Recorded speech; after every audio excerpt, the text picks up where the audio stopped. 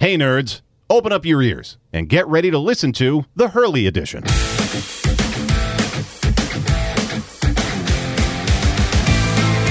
Hello, and I'm sorry. I have interrupted your rock and roll. You were probably headbanging pretty aggressively right there, and I went ahead and just messed it up. I'm sorry, but I know it was a good song. We'll listen to it later, all right? We'll listen to it on the way out. Anyways, thank you for checking out the Hurley Edition. We're back here.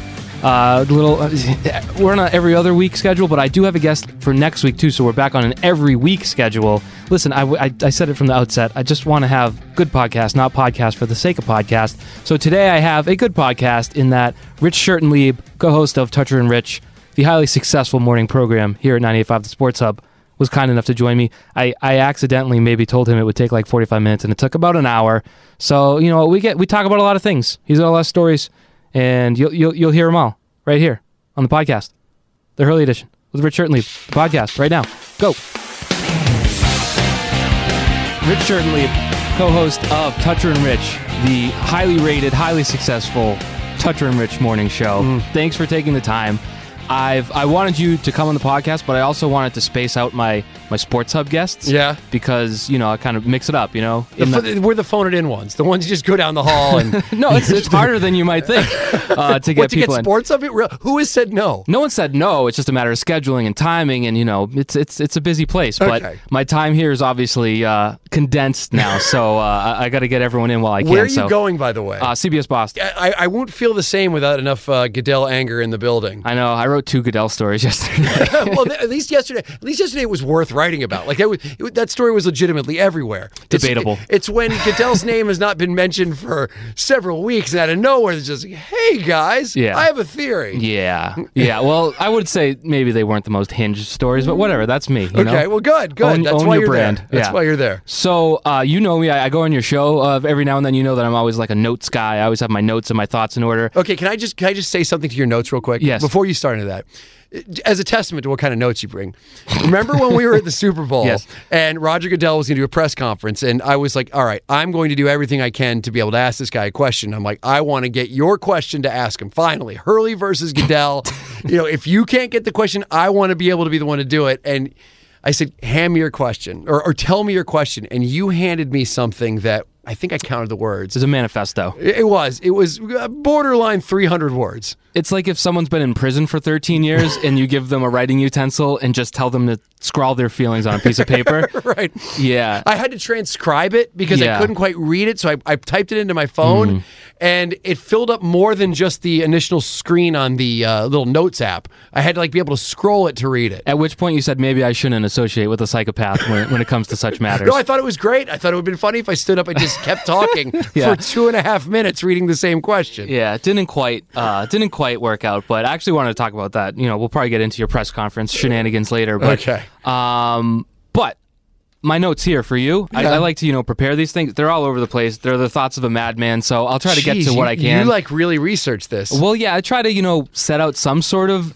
map. But your career in history is sort of really, you know, there's a lot of different twists and turns. So I think, you know, hopefully we'll touch on as much as I can. But I do want to start by saying, because I don't even know if you know. You probably know. You're probably well aware. But I think whatever small, tiny blip I am in this crazy Boston media landscape, I think I owe entirely to you, because you were the first person to put me on the radio and give me a microphone, and I didn't fall on my face. So that was me? How about it was that? you. Nice. So you saw something in the craziness, and I'm always thankful for that. So thank you for that. It was someone I could belittle. So if anyone wants to get mad at anything I do, like why is Hurley here or there or whatever, it's, you know, they're going to come to you now. So. Right. Well, I mean, it's funny. The other night I was talking. Hurley's always great on the show. He's got these articles that are kind of funny, and they take these angles.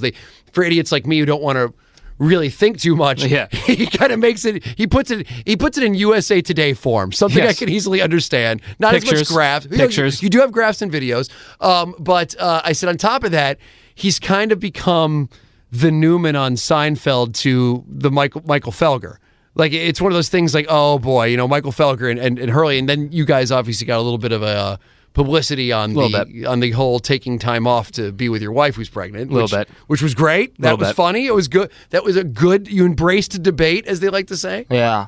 That's what I think, sometimes people like Felger step in and no one's there to just yell at him and challenge him. It's like, why? It's pretty fun. It's a good release to scream at Felger. I don't know. It works out, but... You're saying there's a fear in that room? Nobody to challenge him? There's just not a lot of pushback to say, hey, maybe what you said is a little nuts. There's just that little, resistance helps, I think. Right. But, well, thanks. I appreciate that. Good words are always good. But really, I want you in here to talk about Kennesaw, Georgia.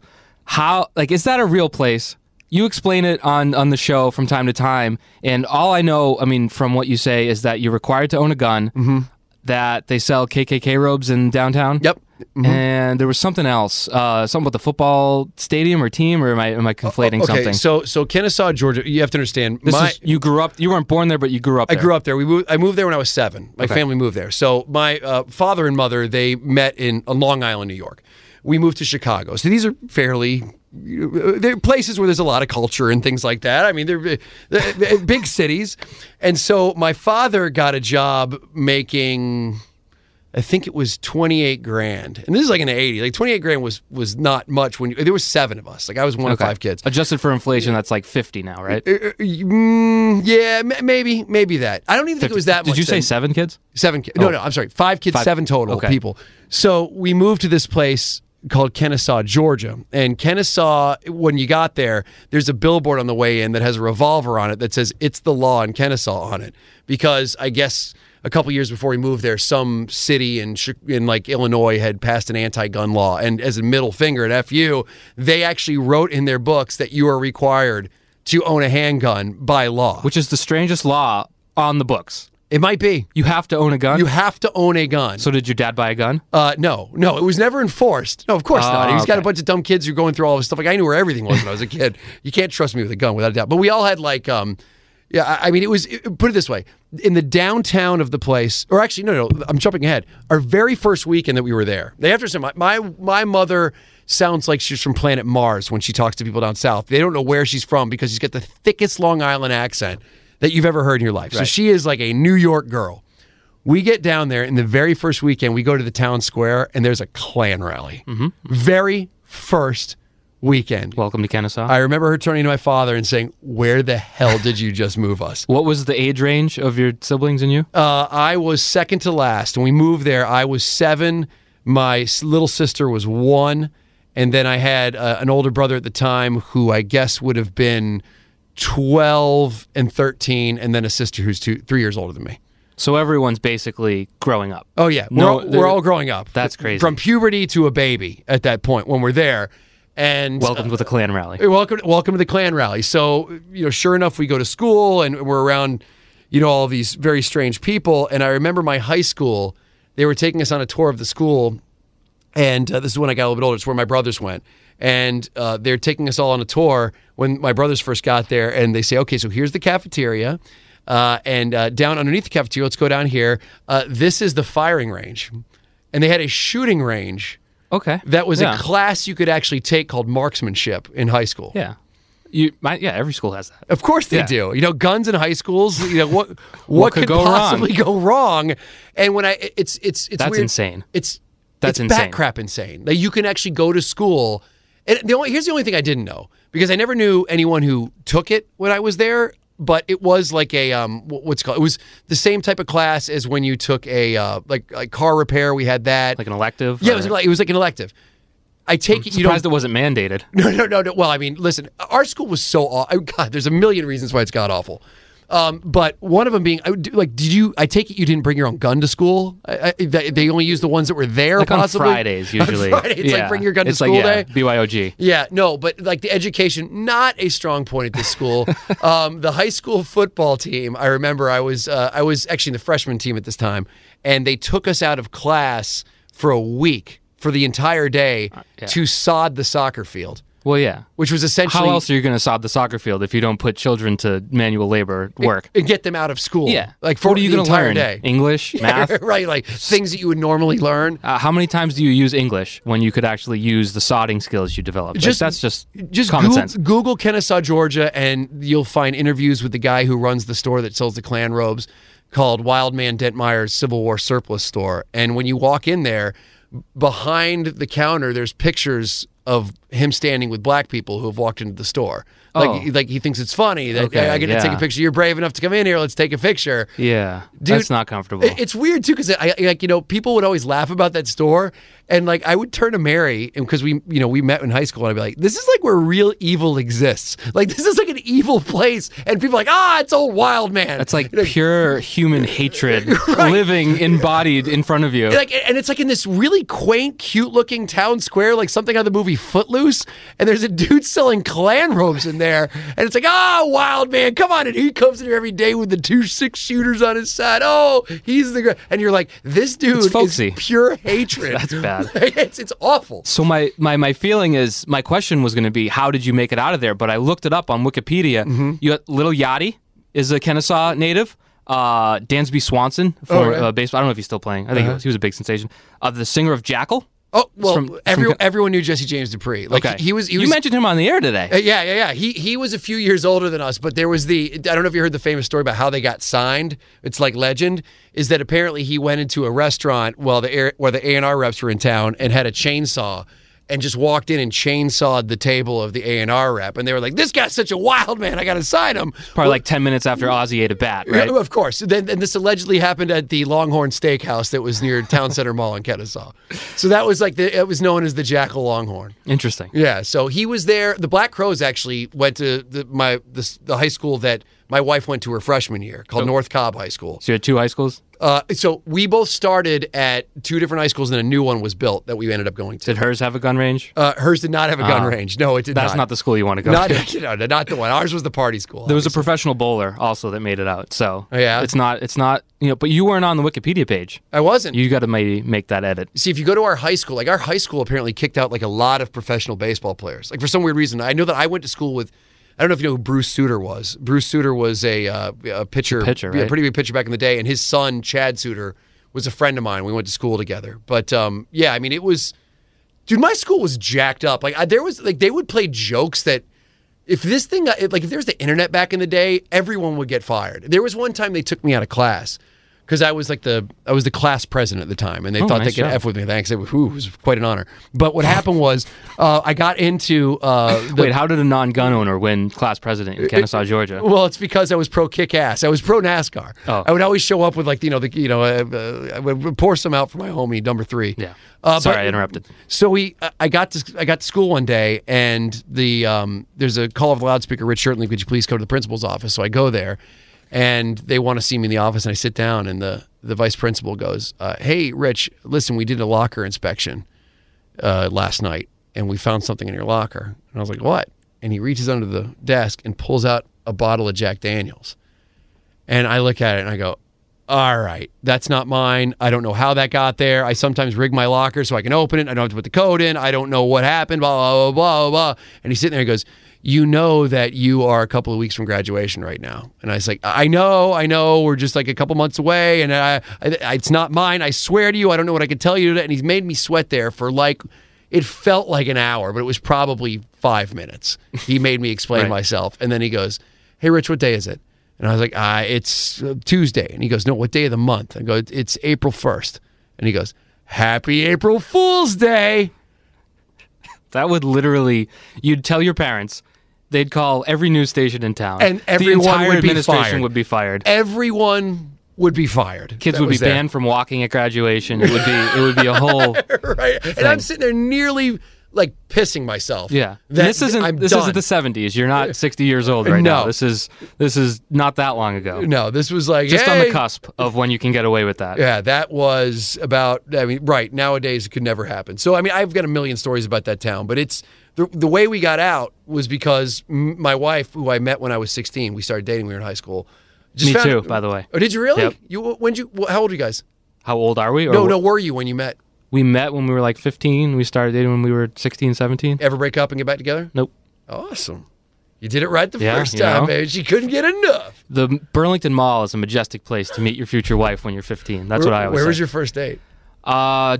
We probably went, just teenagers hanging out, but going somewhere. We just spent a lot of time at the 99. I was dropping $20 bills. Oh, hell yeah. Like the bill would come to like $18.50 and I'd be like, I only have a 20, but there we go. There it is. So yeah, making it rain pizzadillas. Just showing off my lifeguard money. So anyway, how you made it out, your wife. We just found it funny. Like, we found everything funny. And it was like, all the weirdness that was around us and all the rednecks. Was she born there, or did she move there too? She was born close to there, like 10 miles away. But most of her life she spent it there. And we just found everything hysterical about the town. And Mary was a very good student, and I was okay enough to get into Georgia Tech. So we both kind of went there together and followed each other together, and we, made our way up here. But I mean, it's strange. Also, I kind of still had the outsider's personality because my parents weren't from there. Right. So you weren't ingrained. The culture wasn't in your blood. No, it wasn't. But I will say one thing that's kind of funny with all the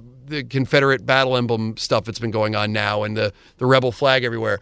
Like, when I was younger, there was a guy who ran for governor of the state. And his whole platform, like the number one thing, was that he would keep the Confederate battle emblem on the state flag. His name was Sonny Perdue. So he gets elected. Of course his name was Sonny Perdue. Well, of course, Sonny. So he gets elected, and one of the first things that he does is that, like, all of these people want to change the flag, and so he finally succumbs to it and goes, all right, I'm going to change the flag. And people all over the place had signs in their front yard that said, Sonny lied, with all of these stars and bars on it. People at my high school, when Malcolm X came out, would wear, everyone had the X shirts. Remember that? Yeah. It was like X for Malcolm X, and the hats back in the day, like in the early 90s, had X on it. They would wear shirts with the Confederate flag on it that says, you wear your X, I'll wear mine. There was I'm not kidding you, there was a dude, and there's a picture my wife has from when we were at school. She brought her camera to school one day, and there's a guy who had a shirt that had 4 guys wearing Klan hoods, and it said, the original Boys in the Hood on it. No. How about this? How about not much has changed to the point where my wife was going through pictures of some people we went to school with, and one of their kids, a boy who's about 8, went as a Confederate soldier. Normal. Could you imagine that? That's awful. It's just so bad. It's a weird world. And the scary thing about all of it is, like, a lot of the people who are down there are naturally good people who have just grown up in an environment where that's just normal. Right. Like it's like the Confederate flag never meant that you were pro-slavery. I think it just meant you were from the South. But now that people know that, like, people should know better now. But now they're dressing their kids as Confederate soldiers now. Well, when the kids are getting pulled out of history class to sod the soccer field, they're not learning what they need to learn. That's an excellent point. So was plan A for you to take the rock star life out of Kennesaw, or did that, like, what was your plan career wise? That was it. Yeah. Like, I wanted to be in a band more than anything, and I got together with a bunch of guys. The first show we ever did, I was 14, and I just started calling clubs around Atlanta at the time, like nightclubs, not telling them how old I was. I'm sure you sounded very mature. I sounded great. I would lower my voice. I even set up like a fake management company for us. It was 422 Management for my birthday. Sounds pretty good. Yeah, yeah. So I would send these guys demos. Like, we went and recorded a demo. We were 14. Happy belated, by the way. Oh, thank you very much. Appreciate it. And I wouldn't send a promo picture so they didn't know how old we were. And my very first show, we played this bar. And I was 14, our drummer was 16, and the bassist was 15. And it was this bar that was just like, it was called the Rec Room, W-R-E-C-K, and it was like a biker bar. Okay. And the guy was kind of pissed. And you were singing?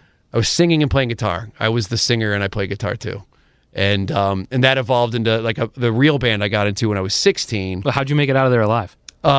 We just played, collected I think we got like $30 because my dad showed up and my mom showed up, and we got like, I think it was something like $4 for every person who came to see us. Not bad. And so we left, and then I started the band Miller's Tale when I was 16, and that's when things started catching on. When I was 17 years old, we played a show for a band that had just gotten a record deal called Stuck Mojo, and they liked us, and so they started like booking shows with us, taking us on tour throughout the Southeast. It seemed like it was pretty legit. Yeah, those guys were a good band. And as a matter of fact, I was in a band with the guys from Seven Dust. So we were like a cover band. You ever heard the band Fozzy? It's got Chris Jericho, the wrestlers in it. Yeah. Okay, well, the guitarist from Stuck Mojos and Fozzy. And Fozzy's around because we started a band that was kind of a funny cover band, and it was called Fozzy Osbourne. And so we were the Rock Boys, and then it was Fozzy Osbourne. And from our band that me and the guitarist from Stuck Mojos started, Fozzy started. And Interesting. And one of the guys from Seven Dust was in our band as well. And so Seven Dust and us came in. We played a bunch of shows together. They were from the same scene, and they of course took off and did whatever, and we did not. So, but I mean, it was pretty. You guys were. I mean, according to your Wikipedia page, which is a great source of information, always is. It says you were on the same label or whatever as like some serious bands. Nirvana, maybe. Yeah, we were managed by Gold Mountain, which Gold Mountain used to manage Hole, Nirvana, the Foo Fighters, and Beastie Boys. But what happened was they branched off, and so the two heads of the company, one went to Los Angeles and took all of a lot of those the rock bands with them, and the other one went to Nashville. And since they were close to us, they started building their roster again. And so Hank Williams III, the grandson of Hank Williams, saw us in concert and went to his management company and said, "We want you to sign these guys." And Hank Williams III, if you've never seen him before, effing rules. He's like, the first half of his set, he goes out there, it's traditional country, he's yodeling, he sounds exactly like his grandfather, and he's the most polite guy in the world. And he goes, "All right, guys, I'm glad you enjoyed our set. We're going to be back in about 5 minutes. I just want to warn you, for the people who came for the country stuff, it might get a little crazy, so we'll be back in just a moment."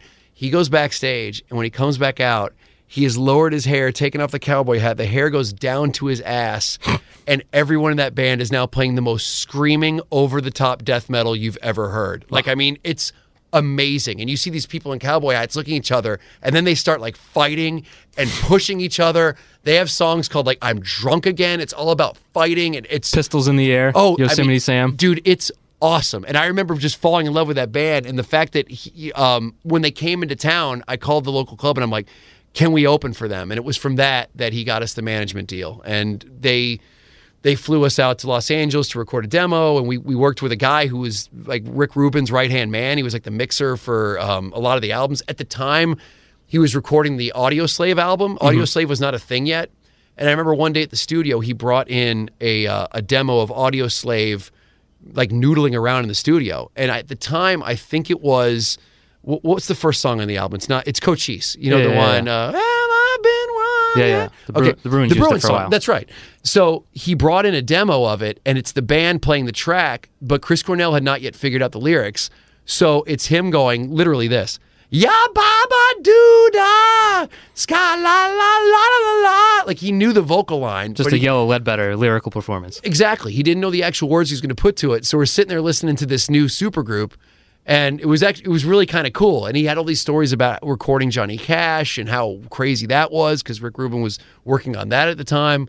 So we recorded, and then it was sent out to a bunch of labels, and it was universally rejected. So that happens. Yeah, that does happen. It was fun. So the music career, like most people's, hits an end. Yeah. And then how did you get started? You were at 99X. Was that your first radio job? Well, I was doing the band when I was still in college at Tech, and I worked at Georgia Tech, the college radio station, because I thought that if I worked there, they'd play my music. And so then I learned quickly that's not how it works. And so I enjoyed doing that. And while I was at Tech, I was looking for an internship, and I called a bunch of radio stations. And the first one I called was 99X, because that was the big rock station in town. And I got a call back within a week, and they needed an intern. It's actually kind of funny. The reason I got into radio, or how I got my foot into radio, is because the guy before me was a massive F-up. Like, he had the opportunity of a lifetime, and he completely screwed it up. That tends to happen too. It does, and it's funny. It's like when I talk to people who are trying to get into radio, I'm like, 90% of it is just not screwing up once you get there. And this kid had been an intern for about 6 months, and I guess for those 6 months, the people on the morning show were giving him money to go to this bagel place down the street and get them breakfast. Like, every morning they give him like $5-10. Tell me he was skimming like 80 cents a day. It's even worse than that. So after doing that for 6 months, one of the hosts, Jimmy, goes to the bagel shop on the weekend, and the owner's there, and he goes, "Hey, Jimmy, how's it going?" He's like, "Hey, how you doing?" He goes, "Hope you're enjoying the free breakfast we've been giving you every morning." And he goes, free breakfast, you say? And they calculated it, and it was something crazy like $700 he had taken from them. And so they brought him in, they fired him. He heard my voicemail that I called him, called me in, and that's how I got into radio. That's where our parallels diverged, because I was in a band, met my wife in high school, did college radio, applied for an internship at BCN, didn't get it. Oh, really? So that's where it didn't happen. That's where our life parallels broke. So how did you get to BZ? Like, is that kind of how you got here? I worked at Nesson first for a few years. That's right. You did write for Nesson. That's right. What's it like working at Nesson? Not great. It wasn't great when I was there, but I don't know. I mean, that was 8 years ago, so it's maybe different now. I don't know. Okay. It wasn't great, but it was an opportunity, and so 3 years was my max, and I luckily got a connection at CBS Boston and got out. And they got out pretty quick. Yeah. Okay. Well, that's good. So it was, it was what it was. But that my radio career didn't blossom the way maybe it would have. I don't know. I never know. So it started as an internship. They obviously liked you, and then you sort of became like the zany radio guy, right? I just started on my own, because the one thing I didn't want to do is, as an intern, I didn't want to go and like rock the boat too much. Right. I wanted to sit, I wanted to learn, but I also knew that if they called on me, I didn't want to suck. This is like the late 90s? This is late 90s. This is 99. Okay. And so I realized they had a microphone there, and one day I asked one of the hosts, I was like, hey, you mind if I go out and record stuff? Yeah. In the middle of the conversation, yeah, sure, whatever, fine. And I went and did this bit with this microphone, a hidden microphone, and I went to a music store and wanted to try out microphones, and they set up everything. I said, hey, what does this amp do? And they hooked it up to an amp, and when he walked away, I just cranked it and started screaming as loud as I possibly could. I mean, I was a hardcore singer at the time, so I just like death screams. I got a Rollins vibe from the music you sent me. Is that fair? A fair assessment of your style? That song was fairly Rollins. Okay. Yeah, because it was like the talking and the lecturing, but then the yelling. Yeah, and then yelling and a little bit of singing. So a little hardcore, a little. Yeah, we were like we all looked normal. We all looked like bankers, but we sounded like Snapcase meets Helmet meets the Melvins. We would spit on each other on stage. What were your names? Smash our gear. Your first names? It was Rich, Travis, Chris, and Joel. No, not Bound for Stardom. Like there was a point where I looked at my band and I was like, Mike, Brian, Frankie, and Phil. I'm like, we're not going anywhere. Like, you need like a like Cyrus or like a sure. Like, you need something exotic. You got to go through the rock and roll car wash. Give yourself a cool name. Yeah. No, we had Rich none and of that. Joel's not happening. No. And I there was no like look for us. Although I used to just wear stuff to piss people off. Like, we would play these hardcore clubs, and I would buy like a J. Crew t-shirt that said J. Crew real big on the front. Nice. Just because I liked that. Like, I liked going on stage and people like going, oh my God, who are these preppy Squares. nerds? And then we would go up. I guess that was kind of our steez. And then we would go up and just start blowing people's faces off. melt their face and screaming about the government and stuff like that. So it's okay. I got a bleep button. Okay, good. But I feel like one of the strengths of your show now is that neither you nor Fred really give a crap about, being in an awkward situation or having an uncomfortable spot in an interview. It's almost like you sort of, and you've done that with a lot of bits over the years. Is that something you've always had, just sort of that ability to just like tune out, check out, and just get done what you need to get done? Or did you have to like overcome some sort of uncomfortable hump to start messing with people? Well, I think we're not afraid to get embarrassed, if that's what you mean. Like, that's because I know Fred's really good at it. Fred's very self-deprecating, and I like getting him fired up. But for me, I can't speak for him, but for me, it's just, I guess, ever since I was 14, I would be on stage, I would hear people yelling horrible things like, you suck, and you just get thick skin very quick. Yeah. And I think that being in a band helped that. And when I started in radio, I didn't care if I was embarrassed. I just cared that they wanted more of me. Right. Whatever it took to get me more airtime, I would do anything they told me to do. I didn't care. But I also knew that there was a means to an end. Like, I didn't want to be the bit guy for 30 years. Yeah. Like, there's like a guy in Atlanta who's maybe 50 something, and he's still like bit guy. Yeah. And I never wanted to be that. Like, I knew what it took to hopefully get to the next level. And not that, listen, I love creating bits and stuff like that, but I just did. I knew that it was a means to an end. Right. I had a plan, put it that way. Did you ever fear for your safety? I imagine that had to come up a lot. Yeah. Like, I'll go back to the bit where I screamed it in the microphone because they turned it off, and then I turned it back on again, and then they turned it off, and then I went and I hooked up, I sat behind the drum kit and just like went crazy. And and they would always, they'd threaten to call the police. And so there was a time I did a tour of homes, and it's this beautiful tour home, and I brought a CD by the band Carcass, and I just put it in the stereo system that goes throughout the entire house, and I just effing cranked it as loud as it possibly could. And of course they didn't like that, and they turned it off, and I went back when no one was looking and did it again, and it was always like, I'm going to call the police. Yeah. And that's when you knew it would leave. So yeah. I mean, that stuff, it happened a lot. Fake Star Wars spoilers too, right? Yeah, I did that. Like that was. That's a hostile situation you created right there. I had a lightsaber thrown at me. It was before the Phantom Menace came out. No, it was whatever the third one was. Yeah, I forget. Those all suck anyway. So I got up to the front and I said, "Attention, everybody! Welcome to the very first showing of Star Wars, the blah blah blah." And there's all these guys dressed as like Darth Vader, and and I said, "I got to tell you, I've seen the movie, and it's amazing." And the crowd goes, and I said, "And the ending has a twist you won't believe." And here's the ending. And I, of course, went out. I just started yelling stuff, making up stuff. It didn't happen. And by the end of it, I'm saying, it was Earth all along. And they drowning me out, literally throwing stuff.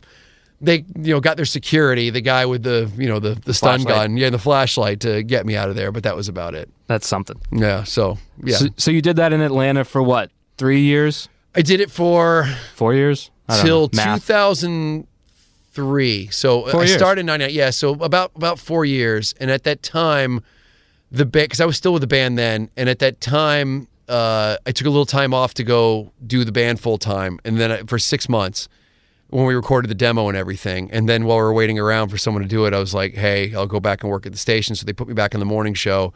And then our drummer left, and Joel? No, Travis. Oh, Travis. Travis Barker. He's gone on to some big things. This guy might be better than Travis Barker. Yeah. I want to say that he's in a band now called Weed Eater, which I guess is kind of a big band, but a big band in that world. Wheat or weed? Weed Eater, and he is one of the most unbelievable drummers you've ever seen. There's videos of him just he looks like a dirty redneck and with the long hair, and he's just got tattoos all over. He could have been big. I think we held him back. He was going to go into the music no matter what. Yeah. He's a lifer, and he's still a lifer. He's touring all over the place right now with this band. They tour with Clutch all the time. You ever heard of Clutch? You've heard of them. Okay, they're a cool band, but this band tours with them all the time. You seem like you don't regret not pursuing music. No, I loved music, and it was my number one thing I wanted to do. But this is the greatest backup plan of all time. So what had happened is at that point when he left the band, I had gotten a job offer in Texas from a guy named Kid Craddock, who was syndicated at the time, I think, on like 45 stations. So he must have heard your stuff, and he reached out to you? He did. There was a consultant that worked for the station that we were on, and they were looking for somebody to freshen up the show or something like that. And it was like a top 40 show. And I originally told the consultant, I was like, I'm not going to do top 40. That's not me. I'm in this hardcore band and whatever. And he goes, just meet him. So they flew me out there. I talked to the guy. He's like everything I wanted to be in a radio guy, in the way that it seems that doesn't every market have, I can't really think of Boston's version of it, so it's not really fair, but most markets have a guy who's been in radio forever, who had a ton of success. Is that Laquadera in Boston, maybe? I don't know. Did he take his foot off the gas? Because there's always somebody who just and they ended up being on the older person station, and then they just disappear. Yeah, he kind of disappeared quickly, I would say. I don't know the history. I'm no Chachi in here. So all right. Well, maybe that was it. But he was the antithesis to that. He was a guy who was older, but he was number one, stayed number one, and was loved radio and never wanted to be the guy that started slacking.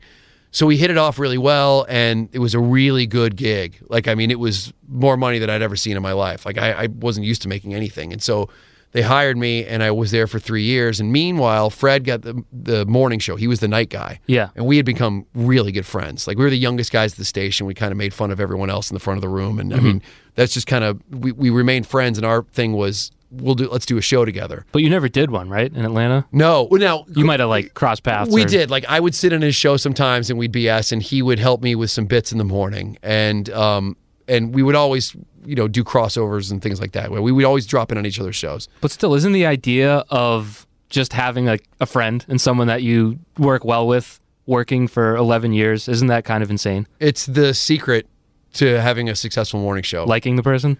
Liking the person and being legitimately someone that you could talk forever with anyway. Yeah. It's I see so many shows that are put together by consultants, because they have no other choice, I guess. Like, well, this guy's the straight man, this guy's the funny one. And it's rare that two people will go together and say, we are, looking to do this together, I would think. It's true. It's like, if I've always said this, if you're looking to get into radio, find one or two people that you could literally sit and talk to forever and just BS, and it makes everything worth it. I mean, Fred and I have had situations where people have like said, well, have you ever thought about doing your own thing? Have you ever thought about, like Fred and I like to look at as kind of like a gang. I mean, there's been people who have, tried to split us up to do stuff like that. But the coolest understanding in the world is knowing that Fred and I we're going to do the same show together. Like, right. and there's no, we fight on the air, but we also realize this is stupid. Right. What we do is awesome, and we're fighting about millionaires with bouncy balls. Well, it's really hard too because you see each other. I would say, I don't know about you, at your grumpiest point of the day at 6 a.m. Sure. Like, get out of my face. Yeah. Get like, don't even look at me. That's how I feel at 6 a.m. So I don't know about. Think of you probably get used to it. But. Well, we do. I mean, but think of our if you've ever heard us fight, just think about our worst fight, and just know that as soon as the mics were off, it was like, all right. Right. It's like, who cares? Right. And that's just. You have to have that in order to stay successful. Right. You got to actually be a friend of the guy. Now, Fred can drive me crazy. I can drive him crazy. But I like to think that's the part of it that might make the show work. It's like a marriage, they say. Don't say that. It's like a union. It's like a marriage there. I know. It's like you spend more time than your wife. Yeah. Sorry. But like I talked to Hardy about his apprehension about going to Boston. I talked to Fred. He wasn't apprehensive, I would say, but he had never been to Boston, and so it wasn't. It was like sort of a great unknown to him. Yeah. You don't strike me as someone that really worried about fitting in Boston or anything like that. It was less about the city than it was the situation at the time, because when we got hired, you came to do mornings or afternoons? Mornings. Yeah. So what happened was there was a Fred and I, Howard Stern said he was leaving. Right. And we were like, well, there's going to be a lot of markets that are going to need shows. Mm-hmm. So we didn't know at the time the whole plan with David Lee Roth and everything, so that we knew that this was our chance. My contract was done at the end of 2005. Fred's found a way to get out of his.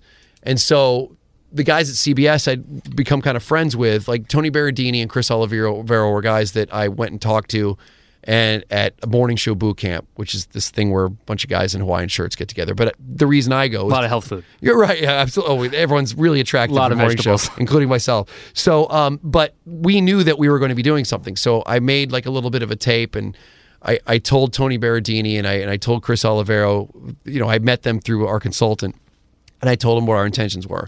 So once Fred and I were officially free agents, they flew us to Phoenix to do a demo together, me and Fred. And I told them, I was like, hey, there's this guy named Crash who we really like. We're both friends with. He's got this crazy life. Can he come with us to record this to see how it works out? And they said, sure. And then I was like, hey, there's this guy named Adolfo. He's just kind of around. Right. So we went out to Phoenix and did 3 shifts from midnight to 5 in the morning, because I guess they didn't want anyone to really hear the show. They just wanted to get tape on us. Right. That went out over the air? It went out over the air from midnight to 5 in the morning at one of those like free FM talk stations that was out there.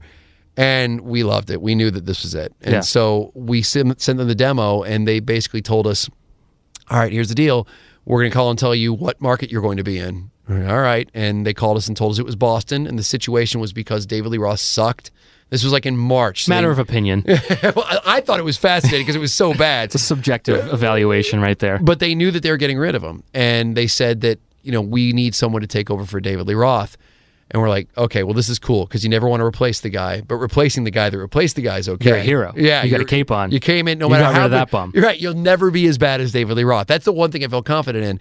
And then, like, after we signed our contract, almost the day after we signed it, it was announced that Opie and Anthony were going to be taking over mornings for BCN. And we're like, all right, well, what the hell does that mean? Right. And they said, well, it means you'll be doing afternoons now. I'll put you on the afternoon. And I was like, well, that's even better, because you got Opie and Anthony who are we have such little pressure to succeed. Right. And we have these guys in Opie and Anthony that we'll hopefully form a relationship with. And, they obviously have a big fan base. And, we kind of hit it off with them, and they were really good to us in the early days. And I think that helped out a lot. The Pests were big fans of the show, and it was nice. They helped launch our careers O&A as much as anybody. Yeah. So it was a massive. It was a soft landing. It wasn't. It was. It wasn't adversaries everywhere you looked when you walked in as outsiders. Oh, there were a lot of people who were like, "You'll never make it." And I mean, you hear that everywhere, but not as much as when the station flipped. But at that point, it really helped to have Jim Norton saying nice things about us on the air, and Opie and Anthony and their fans. So that was a huge help.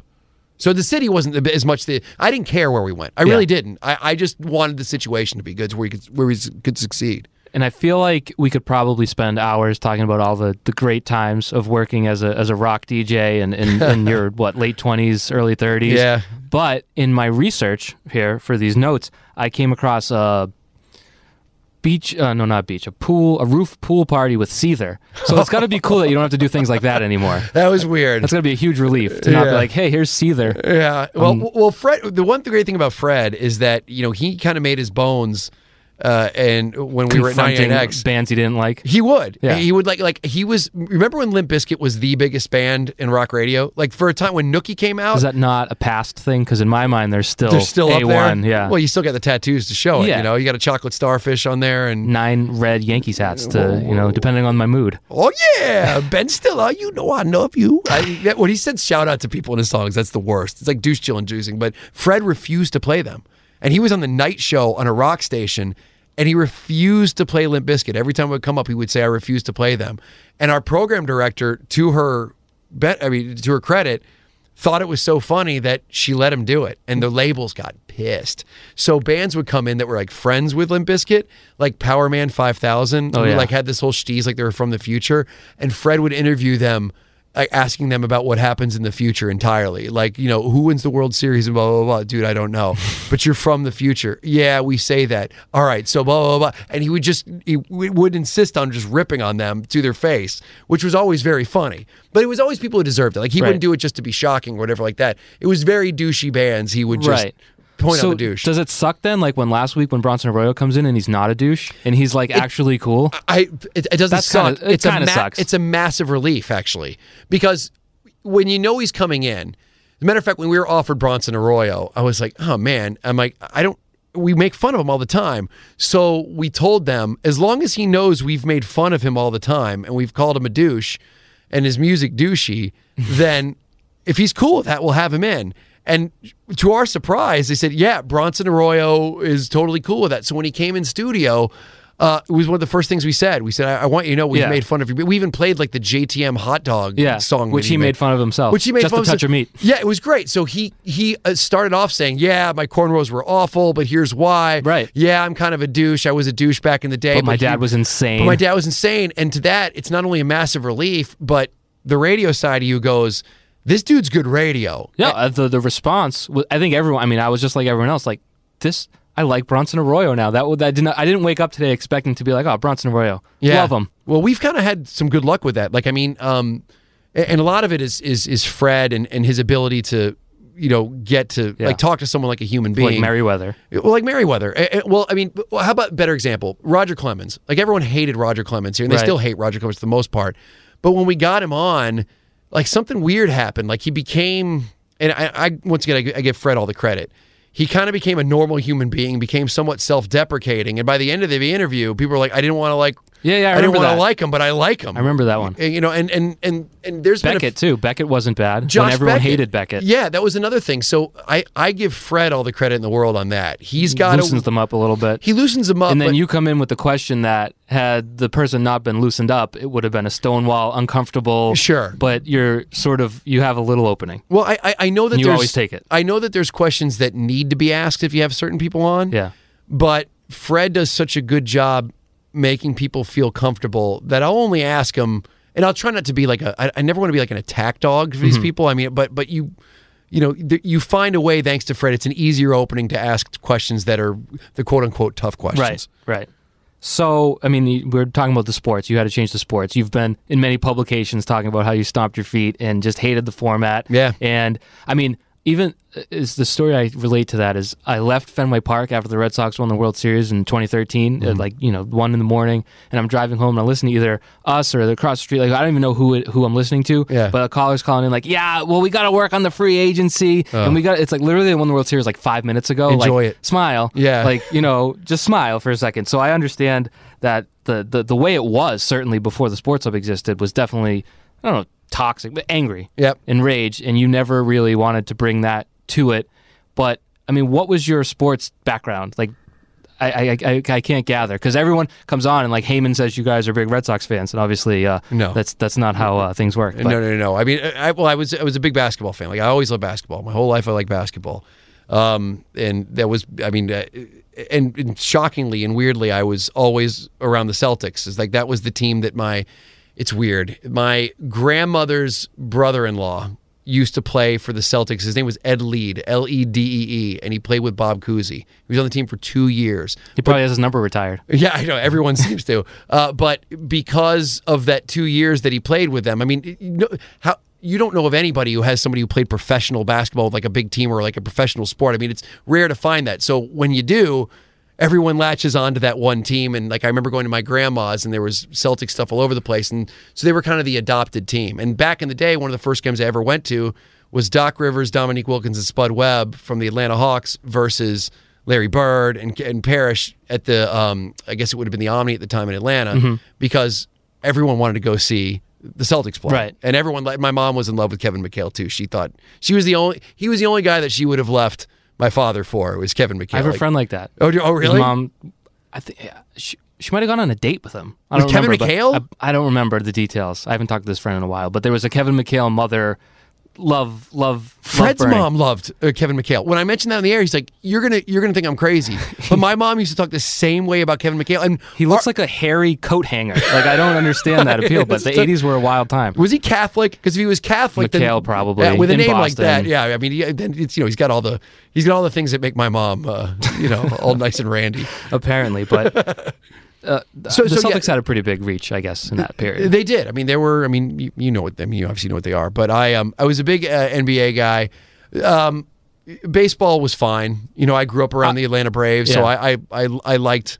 I liked baseball. Was a game. I played it a little bit when I was a kid, but it still bores me for the most part. I mean, baseball can be fun, but it's my number 4. It's my number 4 out of all. A lot of people. Yeah. It's my number 1. Baseball's your number 1? Give me baseball all day. You would not know that by the way you write. Well, football's more popular, and I work in the business of traffic. I get in trouble if I just wrote baseball all the time. It was hard to get people to read anything about baseball this year. Why? Well, I mean, it's a lot of reasons. It's weird. I mean, the price thing probably got you a pop.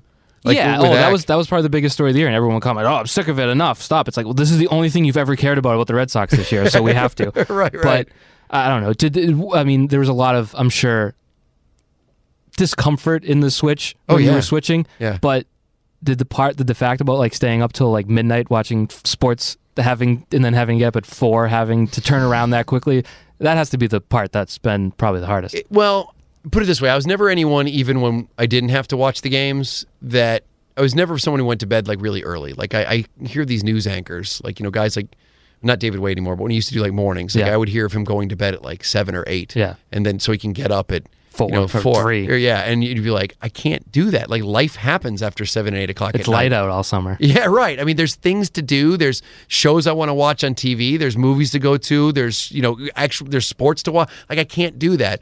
But when we did switch to the Sports Hub, knowing that now I had to stay up till like 10:30 or 11 at least to get these games in.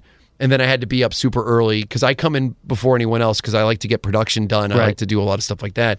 I did go to the doctor, and I was just like, how do I do this the right way? Just give me an idea, because nobody the amount of good-looking, healthy-looking morning show DJs is like at almost 0. Everyone's aged way past what they're supposed to be. They're all losing their hair. Most of them are out of shape. Like, how do I do this and not wreck myself? The doctor said, take another job. He said, yes, don't do this anymore. But he said that you can continue to sleep 3 hours a night, as long as in the afternoon, every afternoon, you take a nap. Now, it can be an hour nap, it can be a 2-hour nap. He said, but the other thing is that if you stay on a schedule, you're going to be fine. That means on the weekend, if you can get in a nap, every day, great. It's got to be hard. It's awesome. It's the best. Like, my wife will be with the kids, and I'll be like, sorry, doctor's orders, got to sleep. Sleep mask. Yep. And then I don't always get to do it, but for the most part I do. So yeah, so that was the one thing about waking up in the morning that kind of sucked. That's hard. Speaking of naps, I don't know what time you need to get out of here. I feel like if you need to leave, maybe we can pick it up another time. You realize this is going to be the lowest rated podcast. No. The least amount of hits. No. Who's the least amount of hits? I can't say. Okay. I can't say.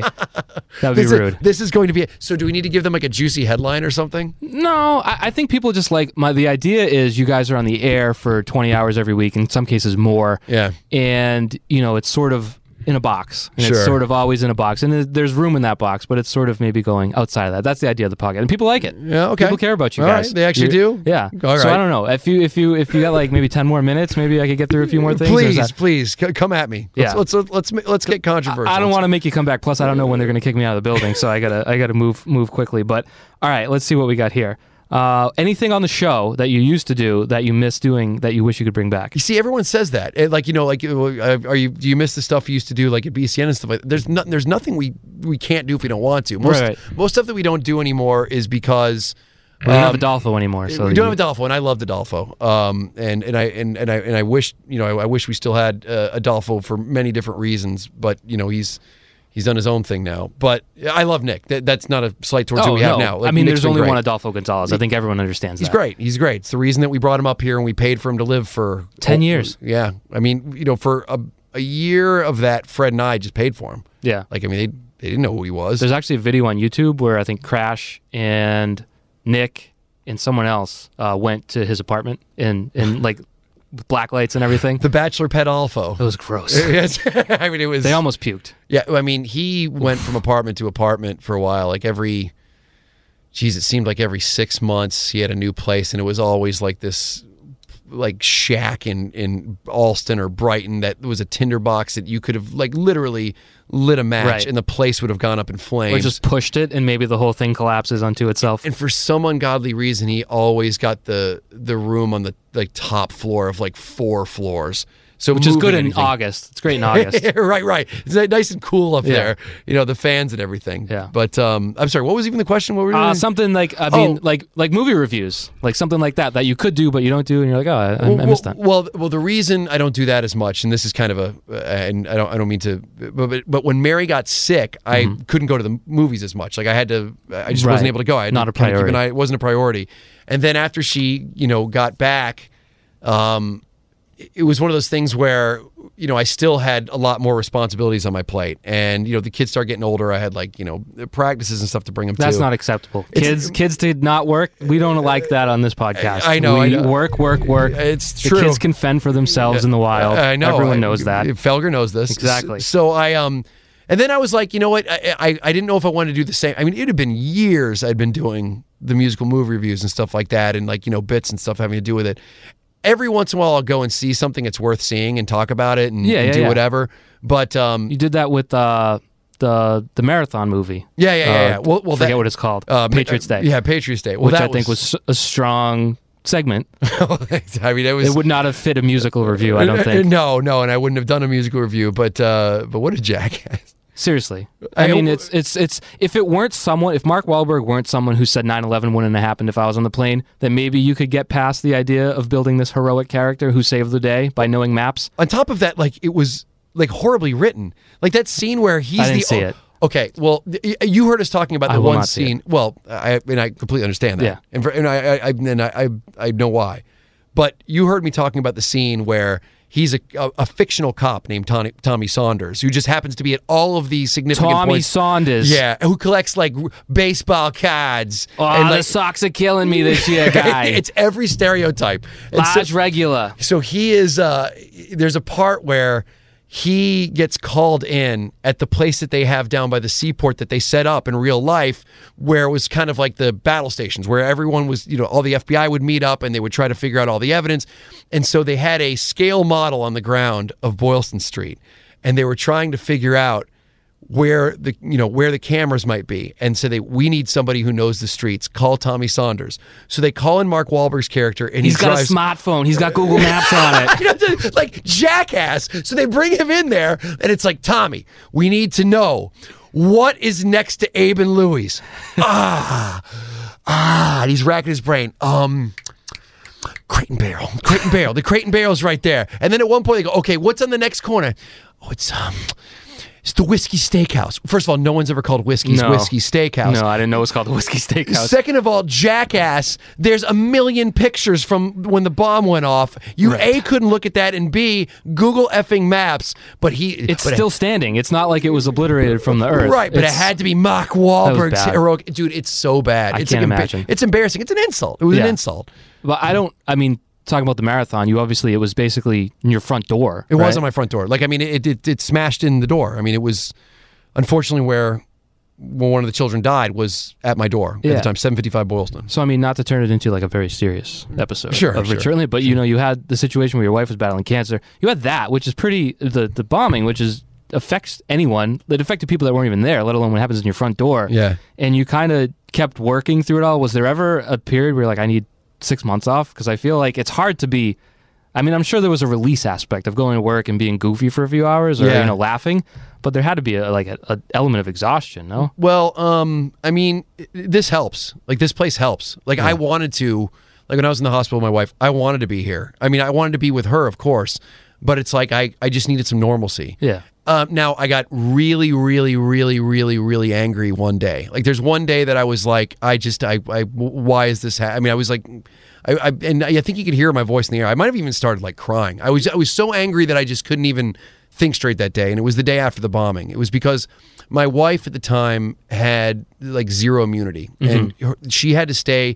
Like, we had to have these special cleaners from the hospital come in and clean our entire apartment to make sure that there weren't dust particles that she could cough on. I mean, she had to stay home and not go outside, wear rubber gloves when she touched anything. All of her food had to be prepared in a certain way. And you're not exactly going to stay in your apartment when that's going on outside. Right. Like, literally someone could cough on her and it could kill her. Like, that's how bad it was. So the day the bomb went off, we're in our apartment and it goes off in front of us, and of course, we see people running and stuff. And my wife, who has zero immunity, I've got to take her and the two kids and run through that. And, and like, so we go down this. And first of all, I don't even know if buildings are falling. I don't know if I should stay inside of our apartment or I should run. So we made a decision. We're like, let's run. So we started going down the stairwell. And when we got to the bottom, our lobby, the glass had blown off, and there was, I'm not going to say what was down there, but there's somebody who wasn't whole. And there was blood everywhere. So there's all this going on, and I'm trying to bury my son's head. And meanwhile, I'm thinking... How old are your kids? At the time, Hank was 5, and Max was 2. So I had Hank, the older kid, and I'm just trying to cover his...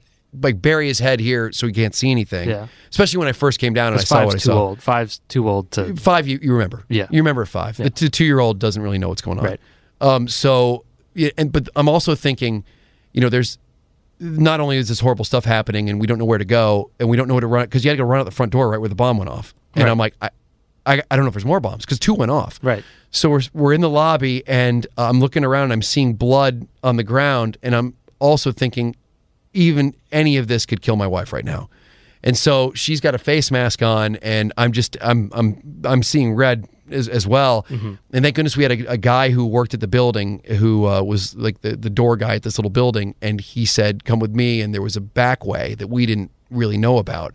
And, in the back way, there was even blood on the way there, because they had, I guess, taken one of the people and helped him out in the back.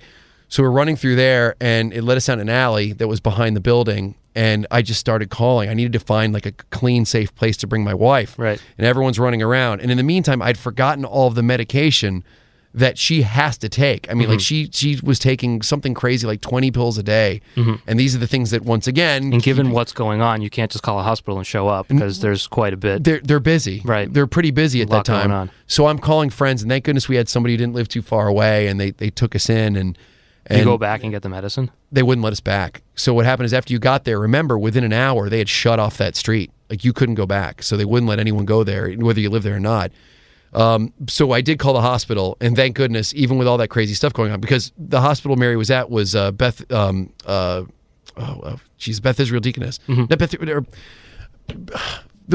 I've forgotten. I'm having a brain fart. It's the one that the guy that they brought a lot of the people to. They brought him there. Not Mass General? No, it's not Mass General. It's the other one. Because I know when we got there, because I called them, I said, "Do you have any medication?" And they said, "We can get it for you. Give us an hour." So I drove over there, and at the time, they had like guys Brigham there. and Women's? Brigham and Women's, yes, Brigham and Women's. Same area. Okay, same area. So we went over there, and they, it was a weird scene, but they still got her the medication. And I remember the next day when I came on the air that morning, I lost it. Like, as soon as we cracked the mics, I started. Yeah. I started yelling. I was like, "This has to stop! I can't believe this is going on." And I think I might have even started like crying on the air. I couldn't stop. And the rest of the show, we at times, every time we tried to do a normal show, we couldn't do it. Yeah, you just had to go back to it. And so there's been a few times where I've just, and it was usually having to do with either Mary's sick, but that time I remember just being angry. Like, right. And I don't ever want to listen to that show again. I never want to go back and hear it. I just know what happened, and that was it. Yeah. And it was weird too, because it was like, I mean, the people, the listeners, they were all really cool about everything that was going on at the time, and everyone was dealing with what happened. So Right. so no one gave me any crap for that, which I appreciate. Yeah, which is good. but you never thought like you need a month to just relax, sleep, rest? No. What we did is after Mary got out of the hospital, I'll tell you one thing, and I'm going to miss like Mark Hannon, who was the head here, him and Mike Thomas, Mike Thomas is my program director, Mark Hannon's the GM. Like, anytime I needed any time, like to either be with Mary or whatever, because it was funny, they had just given me a ton of time off to be with Mary, but Right. I was like, I told her, as soon as you get out of here and we can do it, we're taking a trip. Yeah. Like, we're getting away from this. Right. Because, I mean, for her, it's just straight from the hospital to back home. I'm like, we're getting out of here. So after already giving me all this time off, they let me take like a week off to go out of town with her and the kids. Yeah. So it was like, so that was kind of my thing. But to say that I wanted to be back is an understatement. Like, all I wanted was it to be normal again, and it ended up working out. So it was good. And the people, and the other thing is too, is that I know this sounds really cheesy, but while that was happening, I was getting like more tweets than I've ever seen from our listeners. Well, yeah. Even guys who who hated us, like guys who I knew would kind of trolled us before. Were Right. like, "Man, we're rooting for you, dude." Well, because that's got to be the thing. It sucks to have all that play out publicly. Like, most people, when their wives get sick, it's Sure. like this private matter, and maybe no one knows about it. But you obviously, it was public, which probably wears on you a little bit. But then that element of support from tens of thousands Yeah. of people must have helped a little bit. Well, there was part of it too that I knew that I didn't want to. I knew I had to talk about it because I couldn't fake it. You couldn't just not, be there for days at a time. But I also didn't want to be bummer guy. I didn't want to Yeah. be the guy that everyone tunes in and just like, oh God, here he is. So it's like, it even got to the point where like a year and a half later, like when my father died, I didn't tell anyone. Like, I didn't even talk about it on the air. I was just gone like 2 days. Yeah. And Fred didn't talk about it because he never asked me whether I wanted to. So I just like, I left and I never said anything because I didn't want to. You had enough of me and my hardships. Like, I didn't need to put that on people. So I just kind of let that one go. I think I've kind of I filled my quota of feel sorry for me moments, and so it kind of. Well, I don't think so, but well, I mean, but either way, but to feel that obviously isn't what most people have to feel in those moments. So sure. we got heavy. We got a little bit heavy. It didn't mean to get heavy there. No, that's fine. I mean, it's people care obviously, and people have cared about you and your life. So it's still something people care about. It was great, and the one thing I'll end with is I'll say that I know I don't want anyone to go through an experience like that, obviously, but I do want them to know what I felt, what I saw from people I didn't know reaching out and being awesome. Like, it's like I would have never known how many people, if you were in a bad situation, actually care until you're there. Yeah. And I don't wish what was going on anybody, but I wish that part on everyone. Right. So I wish that everyone knew just how much people cared about them if they ever gotten in trouble. Hopefully. No, there's no hopefully. There's no way for me to bridge that. Hopefully they don't, but hopefully they do. But hopefully they do. Yeah, Right. There you go. All right. Well, thanks for the time. Obviously, it took a little bit longer than I promised you. Listen, all I know is that you're going to be wildly disappointed with the number of hits you're going to get. It's going to be I don't do it rock for the hits. bottom. I don't do it for the. You know what I'm learning is because we work in like web numbers. Yeah. It's like you need like tens of thousands, and it's like otherwise it's like, well, what are we doing? Yeah. But with podcasts, it's like someone's dedicating an hour to listen to this, so it's like adjusting the expectation to like if like a few thousand people listen to it, then you're like, wow. That's a lot of people listening to a conversation that wouldn't have listened to it otherwise. So yeah. I've learned to be like really appreciative of like 5 people listening. But we get more than that. We get, it'll people be interested. Well, good. We'll think of a real juicy headline of something that didn't happen to end up getting the hits. Yeah. Is there anything we didn't get to? Like, I mean, I saw Courtney Love. You wrote a song with Courtney Love, and then she published it. And then she didn't get any credit. No, she didn't. That's she didn't give me credit, which is Courtney weird. Love, just when you think you know someone. Listen, it wasn't a ton that I wrote from it, but I did write a little bit.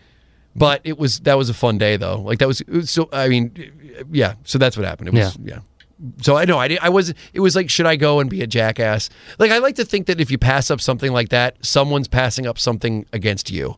Like it's like the karma's out there, and if someone has something kind of small or petty, that you maybe didn't intend to do, because Courtney Love might have left that and been like, oh, I wrote this. She would have been so whacked out and didn't know it. Yeah. Like if you accidentally hurt someone or something like that. Like when your comedian accidentally kind of co-ops a joke. Right. Steals your joke. I like to think that when you don't follow up on something like that, it's karma getting you back, being cool to you later on somewhere. So some radio host doesn't say you stole his bit. Right. Absolutely. And we'll finish, I swear.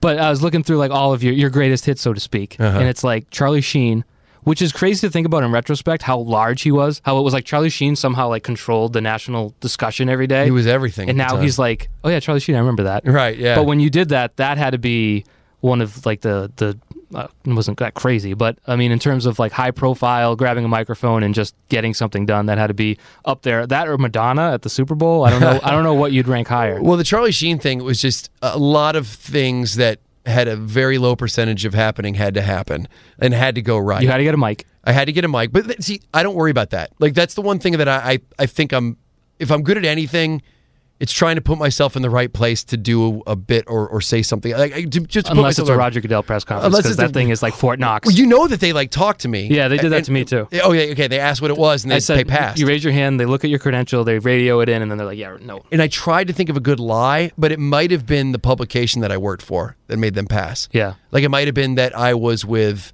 the Patriot station, and so they immediately knew, all right, this is not going to have the tone that we want. Yeah. Possibly. I mean, you would think so. I mean, at the time, Jeff Howe hasn't been able to ask a question for 5 years. So, so maybe but anyway, you got the Sheen one, obviously, and it worked. I remember I was at the Red Sox game that night, and parking was a nightmare because of Charlie Sheen. Oh yeah, and then listened to it on the way home. Well, the weirdest thing about that was, I mean, first of all, he said yes, and then they brought me back to sit and talk with him on his bus and give them directions. But then I called Fred, and I called our program director to say, hey, listen, this might happen. Charlie Sheen said he's going to be here. And I'm like, whether he's going to be here or not, I don't know. But he said immediately after the show he's going to come down here. So I said, get to the station. That time it was like 11 p.m. or something like that. Yeah. So Fred comes down here, and at 11:30 we're all sitting here, and DA is doing the show. And I remember just sitting and waiting, and it's like 12:30. We've heard nothing. And Fred's like, all right, I'm thinking about maybe going home. We'll give him just a little bit longer. And I'm like, I don't know what to say. Dude, I don't know what to do. And then at 12:45, Charlie Sheen tweets out that he's going to be going to 98.5, the Sports Hub, and take over the radio station. And I'm like, holy. Yeah. And at that time, he had like a zillion followers. Right. Like, I mean, he was like, when that thing came out, he had millions upon millions of followers. And all of a sudden, my followers just started going up and up and up. And he, about 30 minutes later, a giant bus pulled out in front of here. He comes in with his big bodyguard and talked like a normal human being for like 2 hours. It was pretty good radio. Yeah. It wasn't, I mean, it was still like the shtick. Yeah. Obviously, like he's a winner and all stuff like that. But he went half shtick, half like... Guy at 1 a.m. Yeah, guy at 1 a.m. who isn't really sharp enough at the moment to put his act on. Yeah. And I'm just going to talk about the movies I made that I didn't remember making because I was so high on drugs. Right. And then we start going through his phone book. We tried to call Slash, and we ended up getting a hold of Lenny Dykstra. Remember, he was on the air with us. And because of that, I've got like 1 million celebrity phone numbers. Just in case. Yeah, he would hand them to us, and I would say, keep that number. And so we'd hold on to it. So, yeah, that was fun. That was a good time. But you still keep that up. Like, you went to Brady this year at the media day, and you asked him about his BS calling the station that he won't admit to. Yeah. I mean, so you can never like fully suppress that I don't know, that feeling to I don't know the right word. I don't get shy. Like, I'm not someone because I also know that that's going to be kind of funny, and I also know that they'll probably find it funny. It was like with Gronk, having him read the Gronking to Remember. He was thoroughly entertained by that. He was great. He thought it was funny. I mean, it's if you don't do that, or like the Madonna thing, that was great too. Well, I mean, that's national news. Well, it was because it's such a great story that for apparently, background, you asked Madonna if A-Rod had a picture of him as a centaur, a painting of him as a centaur above his bed. See, that was one. You're talking about getting in the right place. Like, they had people who were pre-approved to ask questions, like Entertainment Tonight and Access Hollywood and stuff. Yes, I've been to those ones, like Katy Perry and stuff like that. Like, there's 8 people that they know the questions, they know what they're going to ask. So it's usually like, "Can I take a picture with you?" Like, that's usually the picture. The question. Right? Can you do a crazy dance? Yeah. How'd you get that microphone? Okay, so what happened was I walked all the way up to the front, and I went as far up as I could go. And in the middle of her asking questions, between questions, I just yelled as loud as I could. I went, Madonna, hi, I'm Rich from 98.5 Sports. And they handed me a microphone. And I'm like, yes. Wow. So because of that, and you yell like that, all of the cameras are going to turn. Right. And so the question was able to be asked, you dated A-Rod. Does he truly have over his bed a picture of him as half man, half centaur? And what was her answer? It was like, I don't know, but he's got a picture of me or something like that. It was. I don't remember the answer. It wasn't about the answer so much as it was the whole because those things have a certain set. The way they go, it's like everything's scripted almost. And then you came in and she was just like, "What is this?" Right? Because I don't think she approved of the questions. But you can't ignore a guy in the very front yelling her name. It's a bigger story if you ignore him. Oh yeah. So everyone was so quiet. So if you yell her name, they're gonna pay attention. That's great. That was great. It was fun. And you got Brady to ask if you're on drugs. You got Brady to break the Brady mold. He did. So that was, Are you on drugs? Yeah, so that was good. That was fun. Still working. Yeah. Still working. All right. Well, honestly, I've taken up too much of your time. I appreciate it. We got to most of my random madman scribblings. Anything else, people just have to worry or wonder. Yeah. But thank you. I appreciate it. All right. And, go hits. Go big hits. Don't worry about the hits. I go quality. You know? People who comment on things that happen like 50 minutes in, that's how you know they were like hardcore listening. You're like, thank you. Do you ever manipulate the audio and put the good stuff at the beginning? Like, no, that takes too much time. I hit stop and then I hit publish. That's basically it. All right, thank you. All right, thanks, Mike. Appreciate it. There you go. Rich Shertenlieb, kind enough to join us here, kind enough to share all sorts of stories, personal, professional, and otherwise. Hope you enjoyed it. I didn't get to, let's see, what didn't I get to that I wanted to ask? Because, you might be interested. I wanted to maybe get into the Fred thing a little bit more, but I think he talked about his relationship with Fred pretty good. I wanted to talk about the change, things are changing at the sports hub, ownership, things like that, how he feels about that, but we didn't quite get there. Let's see. I did kind of want to know more about the Kid Craddock show because he talks about it, and I'm from Boston, so I don't really know what it's all about. Let's see. We did that one. I could have done more BCN talk, but honestly, I feel like that would have been a whole podcast unto itself, and I feel like if you go back to the Hardy podcast, we did a lot about rock radio. It's all comparable. Let's see.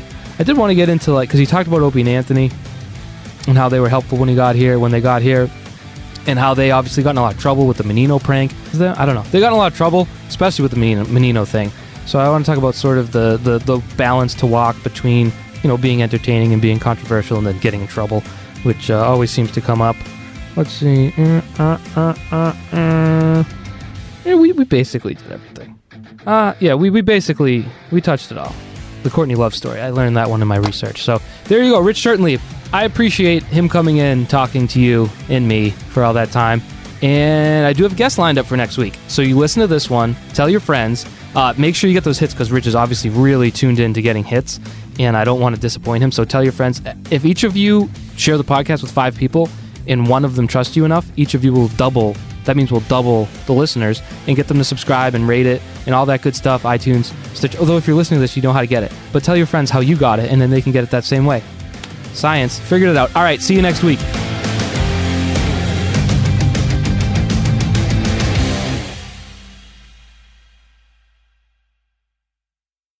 I'm Dane Lobb. I'm a public safety specialist with PG&E. If you encounter a down power line, you need to stay away from it. Call 911. Let our first responders come out and handle it. Police and fire will respond as well as PG&E. PG&E will make the scene safe.